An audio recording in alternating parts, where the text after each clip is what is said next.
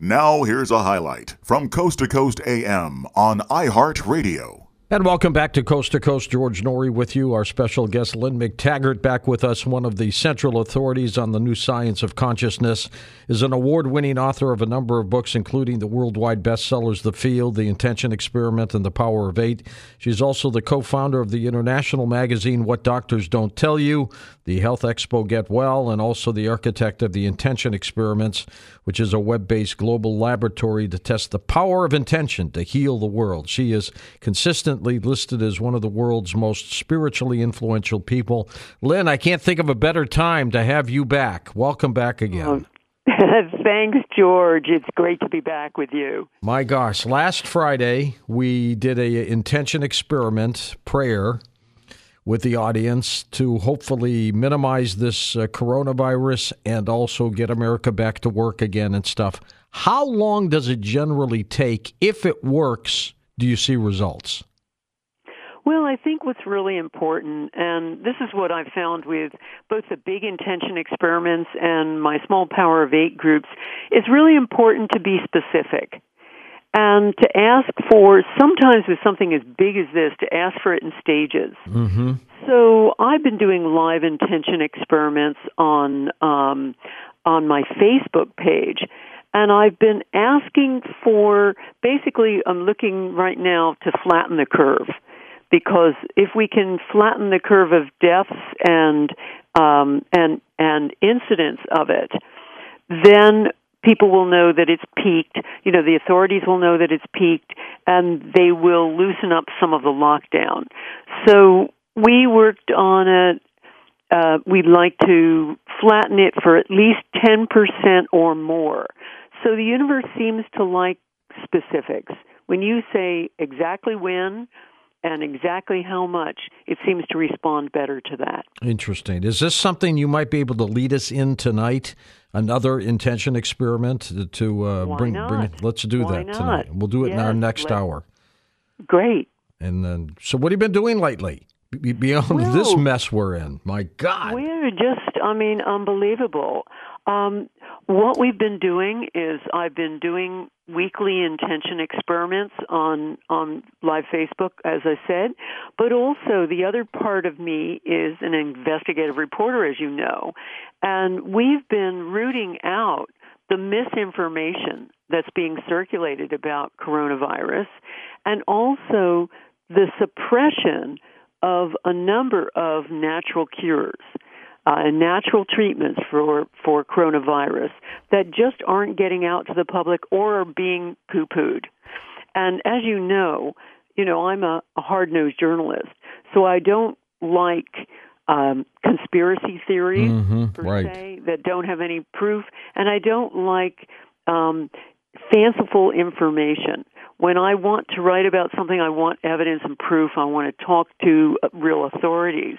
And I've been talking to plenty and also organizing a series of interviews where we are talking to top doctors who are trialing things around the world that people are not hearing about and getting amazing results. Interesting. Tell me a little bit more about that.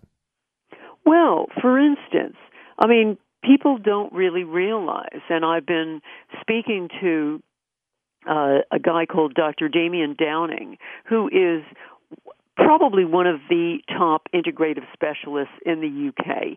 He's the president of the British Society of Nutritional and Environmental Medicine, and loads of figures and things after his name.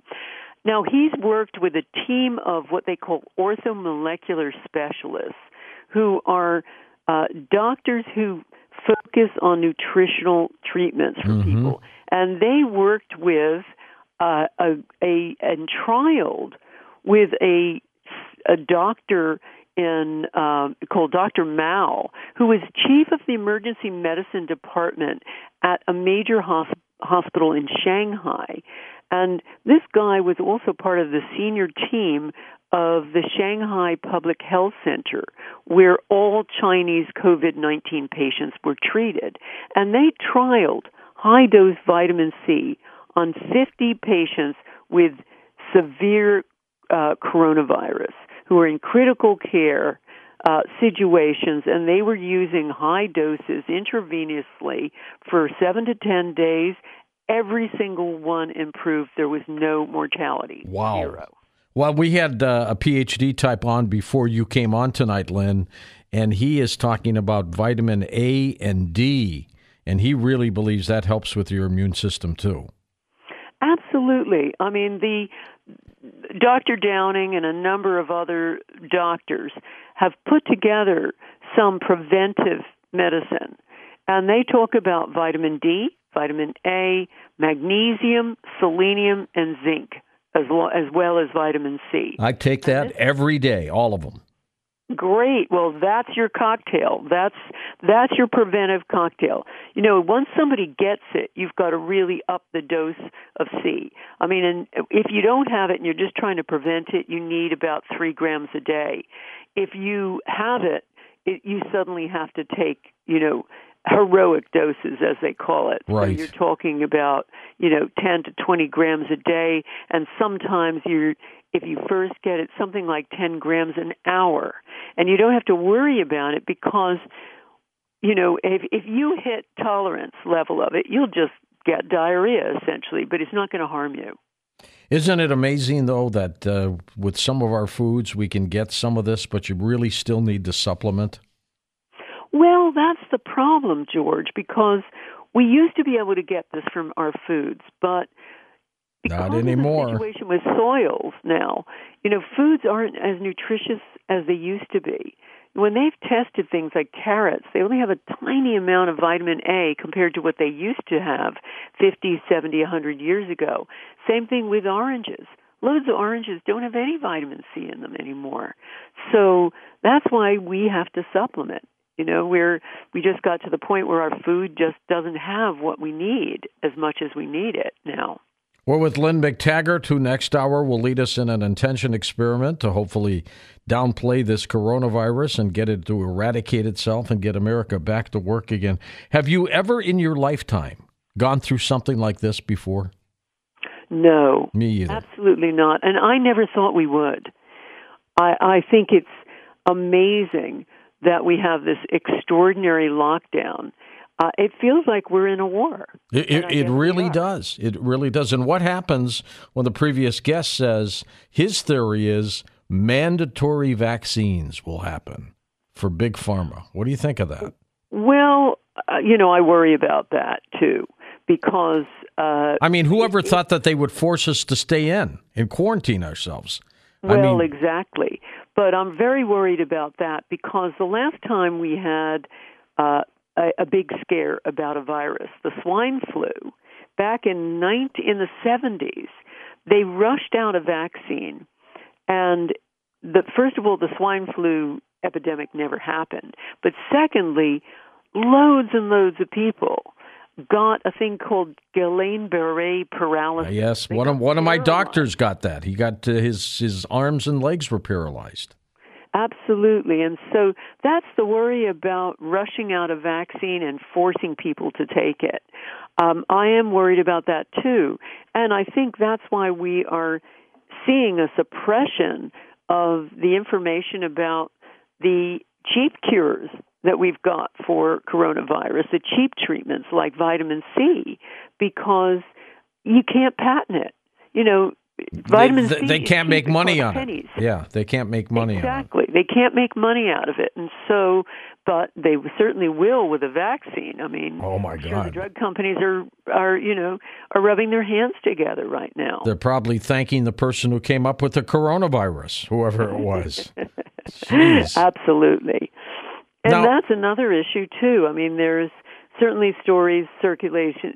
There was a story in the Italian press about how the Chinese were experimenting and just wanted to see if they took this bat virus and attached it onto a coronavirus. And according to this story, the U.S. heard about it and was appalled. They had been doing some funding with them, and they pulled out. So I don't know. That's one story in the press, but it seems to be. It certainly is a new virus, and it certainly is causing immune system storms with certain people. And I don't believe that this planet creates these new viruses naturally the way this one has. I can't believe, Lynn, that one person, as they call the zero patient, that they can't find, that this one person in Wuhan, China, started this. And look at it now; it's worldwide. I just can't believe that. No, I mean, I certainly, there isn't any solid evidence for China unleashing this to cull the population, but it could have been an experiment that went wrong, and then it started replicating in humans. It was something they were playing around in the laboratory, and it got out. Now that's certainly plausible. That's possible. It really is. Did you hear the story of the lab worker in Wuhan where they were experimenting on these viruses, was selling the tainted animals to the markets and made $1 million, and they put him in jail? Well, I haven't heard that, but certainly that's another theory of how this happened, is because of those wet markets and selling animals, who have the viruses, and then it's somehow getting into the human chain. But yeah, I mean, the thing is, and I think this is the thing that people don't understand, that we're being told this is a random killer, that anybody could get it and die from it. But that's not true. I mean, what it causes in some people is what scientists call a cytokine storm. It means your immune system freaks out, essentially, and mounts this huge autoimmune response to it. And the immune system's the thing that attacks the respiratory system. And there are ways to calm that, and that's the thing about some of these supplements. There are also certain people with underlying conditions, even if they're younger, they might have certain underlying conditions that are going to predispose them to heart disease or whatever in a few decades. So those are people who need to take particular care, but other people can, and everyone, including those people, can take certain protective measures with some of these supplements we're talking about, and some other things too. Lynn, when you talk about the intention experiments of large groups or groups of 8, tell me the difference here in how they would work. Okay, really, it's only a difference in size of group, and interestingly enough, George, size doesn't matter. I mean, that's the thing that was so interesting to me. When I started doing the intention experiments, we did one big experiment on seeds, trying to make seeds grow faster.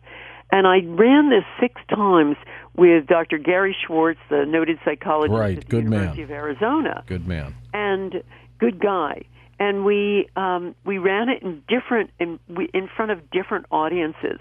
So I had audiences 700 when we were in Sydney, Australia. I had an audience of just 100 in Rhinebeck, New York, and with thousands of people over the internet. So we had lots of different audiences of different sizes, and we always got the same result. The seeds sent intention by the audience grew faster than the 3 other controls that we used. So we've seen the same thing with groups of 8. And groups of 8 I started, and I call them the Power of 8. I started these Power of 8 groups just to see if we could scale down what we were doing with the intention experiment to small groups. And we found that these groups who were sending intention to a member of the group with a health challenge, were getting miraculous results. We were getting instant healings. Wow. In 10 minutes. And so in a way it was a lot like the intention experiment, but for an individual or for a situation. We've had Power of 8 groups try to get more rain in their area, and they've logged the rainfall before and after their intention, and there's been a big difference. What about used some Power of 8 groups when there were some hurricanes in Florida? And I remember that. What about had some amazing results where we had this group in Tampa, Florida, and the hurricane missed Tampa and it was heading right for it. What about the power of one individual who really has incredible intention abilities. Would that work? Well, people can intend for themselves, and there are super intenders, of course. There are people who are gifted. It's a bit like playing the piano. Sure. Some people are a little more gifted than others. I think Jesus had that power. He certainly did, absolutely. But interestingly, he had his 12 disciples, and one thing that he talks about in the Bible is people and his group of apostles praying as one, praying. That's right. And he used a term that means passionately and with one voice. So, in a sense, the apostles were the power of 12. And he said, if you pray together like that, you will heal and you will be healed. You ran an experiment called the Middle East Peace Initiative Intention Experiment for Jerusalem. How did that work? Well, I was starting to experiment with different groups and what would happen if we put them together. And I had access to some amazing technology that was two-way live streaming. So we put cameras in 9 different locations, conference rooms in 8 different, 8 different Middle Eastern cities. And then the 9th one was in an audience filled with Israeli Jews. So we had Arabs and Israelis on this. Plus, we ran it live over my YouTube channel, so we had thousands of people around the world also participating. But the technology was such that they could talk to me and I could talk to them at these individual places. So after it, we sent intention to lower violence in Jerusalem. And after it, I asked the various audiences, how was it for you? And they were all crying and saying to the Jews were saying to the Arabs, we love you, sister. And the Arabs were saying, your God is my God. And these are people who have grown up to hate each other, to think that there are horns growing out of each other's heads. And yet they were sending love and compassion and caring to each other. So I realized, as I had seen with earlier intention experiments that are peace experiments, that it's not just the target we're affecting, but the participants too. And that when we send intentions for peace, they become more peaceful too. Participants become more peaceful. And their lives become more peaceful. I survey people after these experiments, George, and I've found this with peace experiments, the ones we've done to lower violence. We've run 7 of them. We did that in Washington, D.C. with you, remember? We did, and we had a huge effect sure in did. just the area that we sent intention to. There was a lowering of violence, and what was really interesting is, once again, when we asked people who had signed up, who were part of it, what had happened to them, they talked about how they were getting along with an estranged family member, or their boss, their whole relationship had changed, or a child who had been estranged from them suddenly contacted them, and so on. Their lives are becoming more peaceful. They were saying they were in love with everyone they came in contact with. So it got me understanding that there's a big mirror effect here that's even more important than what we're sending intention to. Listen to more Coast to Coast AM every weeknight at 1 a.m. Eastern, and go to coasttocoastam.com for more.